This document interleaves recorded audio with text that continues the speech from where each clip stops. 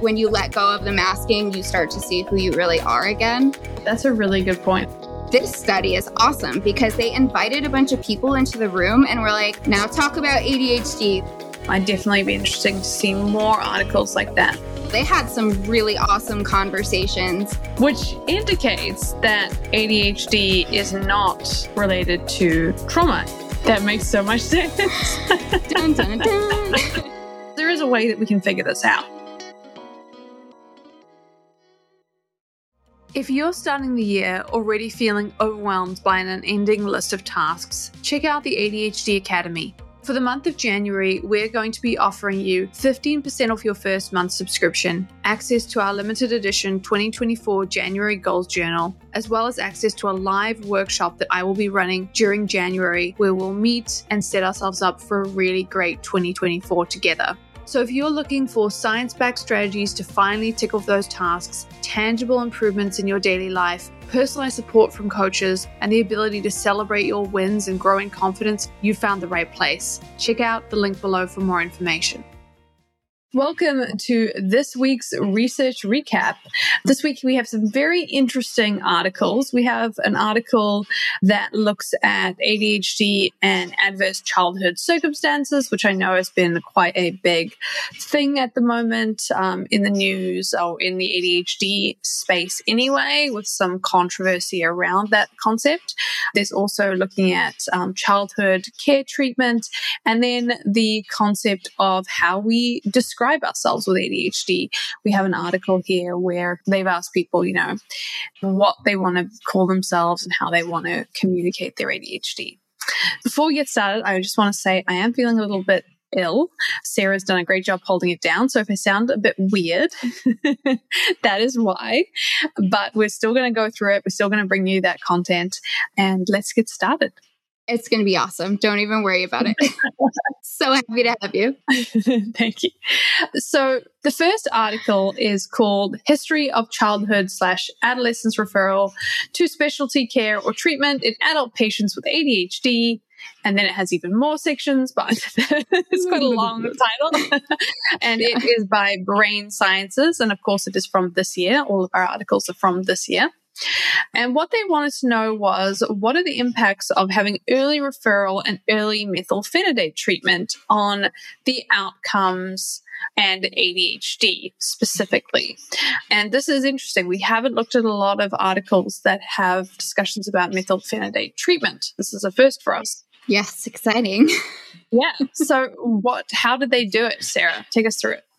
Sure. So this was sort of a clinical outpatient sample. So everybody had ADHD. They were all diagnosed clinically using the DIVA, which we've talked about before. It's like a adult ADHD self-report scale, but it looks at symptom presentation in both childhood and adulthood. So that's how they tried to do that longitudinal thing. Their sample size was 100. They were all adults. Which is reasonable. Yeah. Yeah. And they excluded anyone who didn't meet the current threshold or had a history of psychosis or mania. Yeah, they really wanted to look at people who were just ADHD. And so they had a bunch of different measures. All of them were self-report.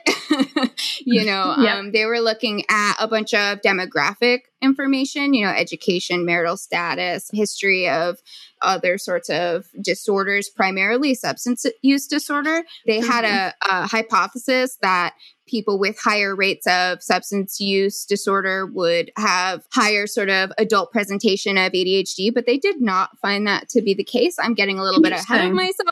Interesting. But I thought that was really interesting. Yeah.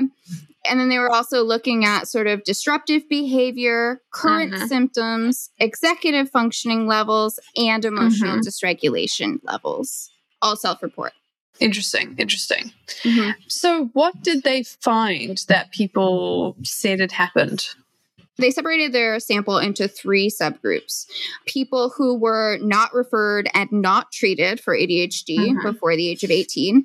People who were referred and continuously treated with methylphenidate before 18. And people who were referred before 18 but never treated with the medicine. Interesting. Yeah, definitely. So what did they find? They found a bunch of things. They did find that symptoms of ADHD were higher in the participants who were referred in early childhood and adolescence. Mm-hmm. That makes sense. Yeah, they also found that the disruptive behaviors factor was the biggest motivator in receiving an early referral. Right. And again, that makes sense. Yeah, although the treatment of methylphenidate did not significantly reduce these behaviors. Really? That's interesting. And that's according to the feedback from the adults who had it. Right. I suppose it is all sort of self-report biases worth mentioning again. They did, however, find that those who were treated with methylphenidate earlier on in their diagnosis experienced lower rates for mood disorders and a decreased severity for emotional dysregulation at the time of assessment. Yeah. So there is so much going on here in terms of alternative reasons. Everything has a potential other reason, you know. The idea of who got diagnosed, it makes sense that people who had more outward disruptive behaviors were more likely to get diagnosed. We know that already from the research around masking and things like that. It's really interesting that people with ADHD didn't feel like it was helping. I wonder if that might have something, I don't know. But we do have research into self-criticism. I think it's really important to look at what the disruptive behaviors were. Yeah, that's a really good point. Disruptive behavior was measured as having an ODD or any other type of conduct disorder. So ODD is oppositional defiance disorder. And so it kind of makes sense that that doesn't go away. It's almost like what this is saying is that methylphenidate is not a good treatment for ODD or any other conduct disorder. Interesting. Did they sort of say that at any point during the discussion? I think that's just an inference that came to me. Yeah, it is interesting. I also wonder if it's possible, we don't know, obviously we need to get more data on this, but it is possible that the people who remember this and self-report this historical information may still remember all of the criticism that they received growing up as being unchanged between when they started taking methylphenidate and afterwards. Yeah, that's a good point. And that might contribute to their perspective that it didn't improve anything. Well, it does still say that the people who were treated with methylphenidate experienced decreased severity for emotional dysregulation. So maybe like the sort of defiant stuff doesn't impact their quality of life. Yeah. At least in an emotional perspective. Yeah. It's possible as well they got some ADHD support. Like we know not knowing you had it can affect you, you know, in terms of your mental health or sometimes misdiagnosing you as having a mental health condition when you actually have ADHD. It is interesting. I wonder if they got more support earlier on having that experience. Absolutely. When I was reading this earlier, I was wondering if sort of being diagnosed with ADHD as a child protected you from some of those mood disorder diagnoses, because those tend to be like what women with ADHD are misdiagnosed with. You know, it's bipolar, it's anxiety, depression. And I was wondering if having that ADHD diagnosis was like a shield for some of that. Before we move on, though, I want to talk about the people who didn't receive that support. The people who weren't referred until adulthood were more likely to have a family history of neurodiversity as well. That makes so much sense. Dun, dun, dun. Just like, what do you mean it's ADHD? It's just You're our totally family. Normal. Yeah, we're all crazy. Oh, sorry, that just cracks me up. Yeah. Can definitely relate to the whole, like, we all do this. It has to be normal. There's no way. And then the uncovering of the family history of neurodiversity. I think a lot of people have experienced that in the last couple of years. So, yeah, definitely. That's interesting. Can I ask, by the way, you mentioned it was 100 people. Did you get the gender differences between those people? Because I'm just curious. I know that women tend to be diagnosed later and men tend to be diagnosed earlier. We also know women tend to be diagnosed more with mood disorders. So it's a lot of complicating factors, but I'm just curious. So 71 males and 29 females. The median age was 22. Right. Okay. That is interesting, right? That is interesting data, and interesting that they didn't mention it, because that is a huge difference in the general. I mean, to be fair, a lot of times these research is often done on women. In fact, one of the papers that we're going to talk about today is entirely done on women. But I do think it's important to make a note of it when you're having these kinds of discussions. Yeah, absolutely. Let's talk about some of the limitations, because this is an interesting conversation. So this study was done in Italy. And those of you who are unaware, there's only one pharmacological treatment option, methylphenidate. There's also just overall less supports for people with ADHD, and some would argue less understanding of how that presents. And basically, they talk about how only having one medication option to analyze is a limitation. Would have been nice to see if that had an effect. But really, the only other limitation of this study is that it relied on retrospective accounts, the memory bias and all that. Yeah. And I do think that is a big limitation. Our retrospective awareness of how our childhood went. It's hard to remember things, and the things that stand out are often the things you were told. And that was why I was wondering if maybe the things that you were told about yourself, people were saying you had ADHD and ODD, might not have changed when you got the medication, and that might have meant that you felt like the medication didn't do anything. Wow. I don't know, but that's just something to consider. A lot of our childhood memories are actually the memories that people told us, which is a weird thing. An interesting paper, but definitely a lot of room for improvement, for sure. They also just pointed out that they really did this study because they wanted to look at the supports that people with ADHD have in the country. Yeah. Yeah, it was really great. The second paper that we have is going to look at the childhood experiences on ADHD symptom reporting, psychological symptoms, and cognitive performance among adult neuropsychological referrals. This is our same old friend, the Journal of Attention Disorders. We've talked about the Journal of Attention Disorders many times.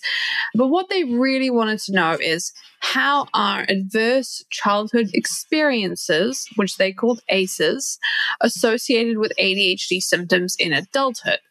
And this is a very interesting question to be asking right now, because for those of you who are sort of in the ADHD space, you'll know that there's a lot of controversy around the idea of ADHD's relationship with trauma in general. So I thought this was a timely article to come out, and also probably an example of some of the articles that people are reading and referencing when they're having that conversation.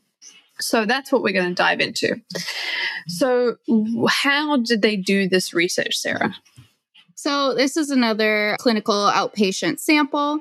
The size is sort of 115 adults. Majority of the sample were university students, 73%. Basically, all of this was measured by questionnaire. Again, there is a particular ACE questionnaire. It's the original one. It's from 1998. It's like a yes-no of awful things. You know, it's looking for emotional, physical abuse, neglect, witnessing violence, etc. Yeah, so they definitely went through a lot of things. Yeah, they were looking at hardcore stuff, much more so than the study that we talked about a couple of weeks ago. Yeah. Those were much more fluffy questions in comparison. Yeah, I wanted to mention that because this one felt more psychological, whereas the other one felt more sociological. The other one was sort of about your wider society space in some ways. Absolutely. You know, family and poverty, you know, whether you had a lot of kids in your family, that kind of thing. This was like what has happened to you now or in the very recent past. And so that was a very big difference. And it was interesting to see both of those. So again, like you said, it was a self-report survey. People also completed measures of depression, stress, anxiety, executive functioning, and intelligence. ADHD was also self-report. Yes. Yeah. It's interesting they did a test of intelligence. I'm guessing that was to remove certain individuals or something along those lines. I didn't read like why they included that. It's interesting when we talk about the results. Before we get there, I wanted to mention that you have a high ACE score if you have 4 or more yes answers, and low is obviously 3 or less. Okay, interesting. So what were the results, Sarah? What did they find? Some of what you would expect, I think. So the group with high ACE scores also had higher levels of perceived stress. The high ACE group had significantly higher levels of childhood and current ADHD symptoms. However, the association was stronger with the childhood symptoms than when they looked at it with the adult symptoms. So basically what that means is that the effect of the trauma on your life had more of a impact on your childhood than on your adulthood ADHD symptoms. Right. Yeah. And what they were saying there was that there was a potential that childhood trauma may not affect you as strongly when you're an adult, essentially. It's sort of like time heals all wounds. I think that's a sort of naive statement, but it's one explanation. Yeah. They also found that there was no difference between the high and the low risk groups in the depression and anxiety scores. And there also was no difference in executive functioning and intelligence scores either. Which is very, I don't know, I was really surprised by that the only difference they found was in the ADHD symptoms. And the stress. Okay, and stress. Fair enough. Yeah, I think it's important to note that all of those factors were measured only at the time of the assessment. While, you might have been more depressed or less able to executive function when the trauma was happening. I see what you mean. That part of it sort of got better. Yeah. But the ADHD didn't. The ADHD stayed the same. Interesting how it be like that. Which indicates that ADHD is not related to trauma. And in fact, they mentioned that quite explicitly. Sarah, do you have a sentence? Yeah. So I'm going to summarize the quotation.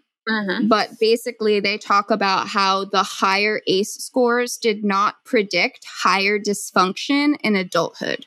So basically, experiencing something as a child in their study, anyway, didn't predict more dysfunction in adulthood. Yeah, which would be directly against what is currently being said by Gabor Mate at the moment with relation to ADHD and trauma. Yeah. In fact, a lot of people are actually saying the opposite, where they started to heal their traumatic responses and in turn found more ADHD and autism symptoms, which I think is so funny. Like when you let go of the masking, you start to see who you really are again. Yeah. Can definitely be a journey, that's for sure.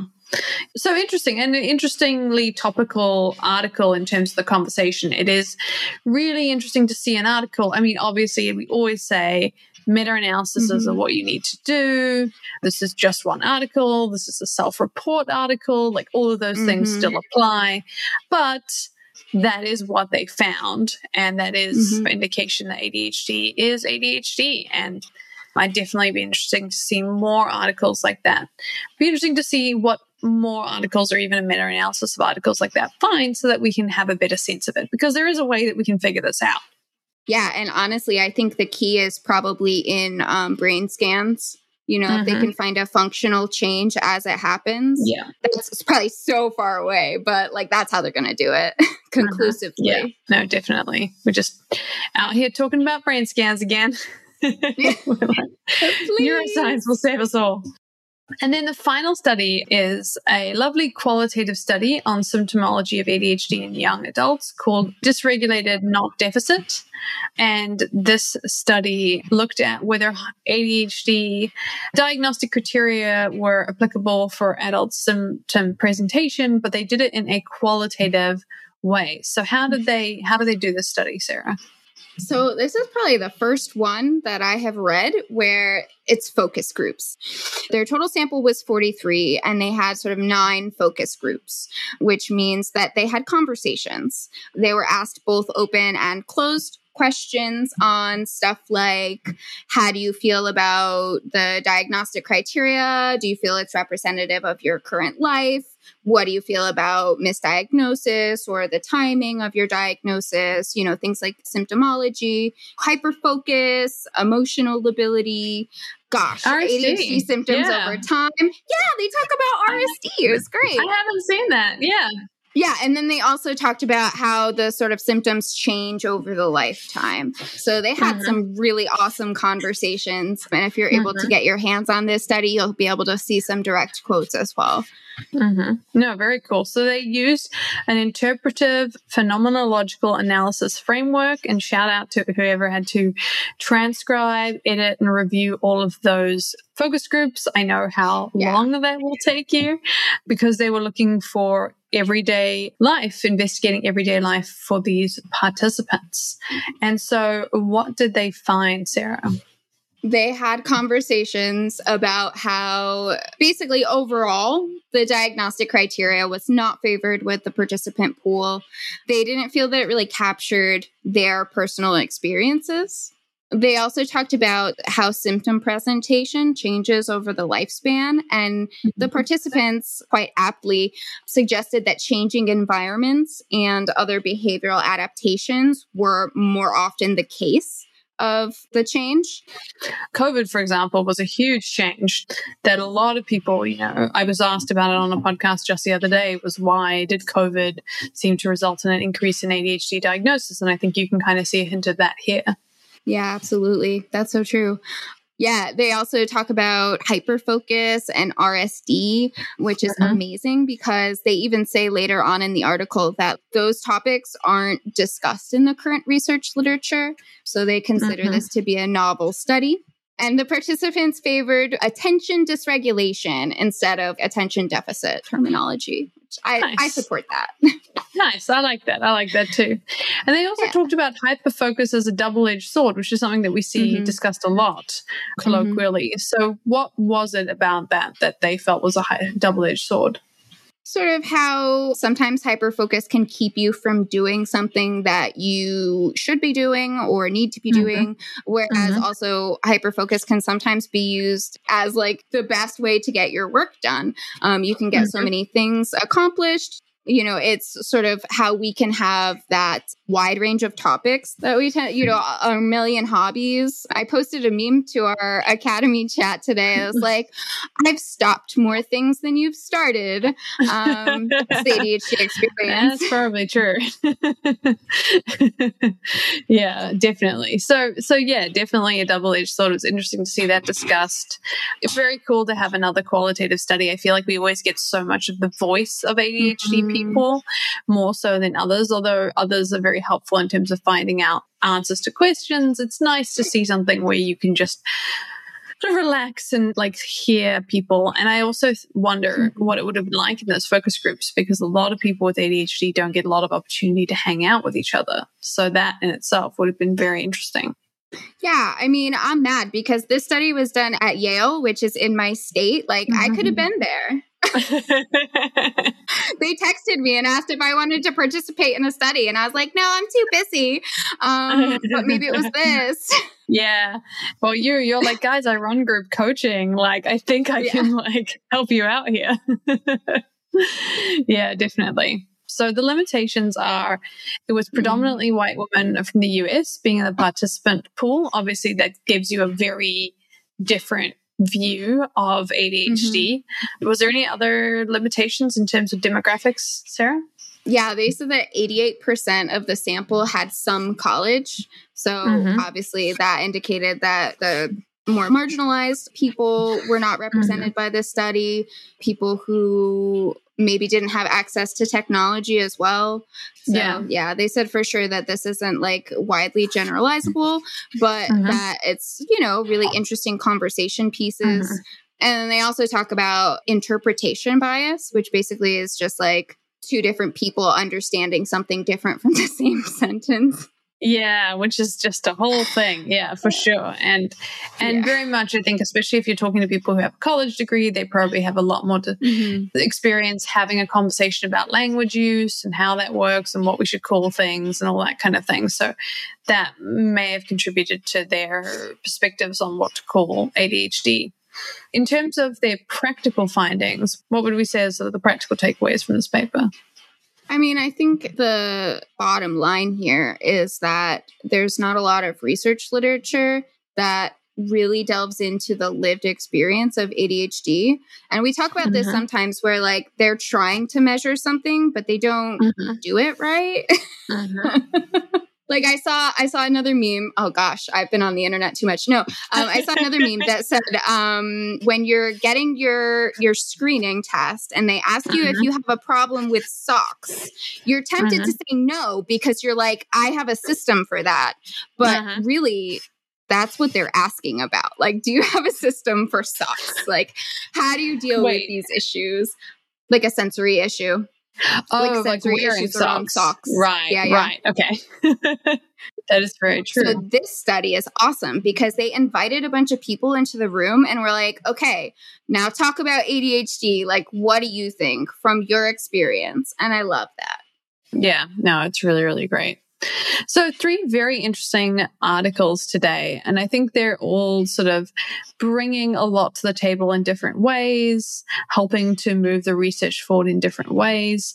And some of them are directly relevant to, feel free to post it on the internet if you want to. I know a lot of people are having conversations about ADHD and trauma right now. So if we can help you with a little bit of research to back up what you're trying to say, then feel free. The links are in the show notes. And really interesting conversation and always good to see the research moving forward.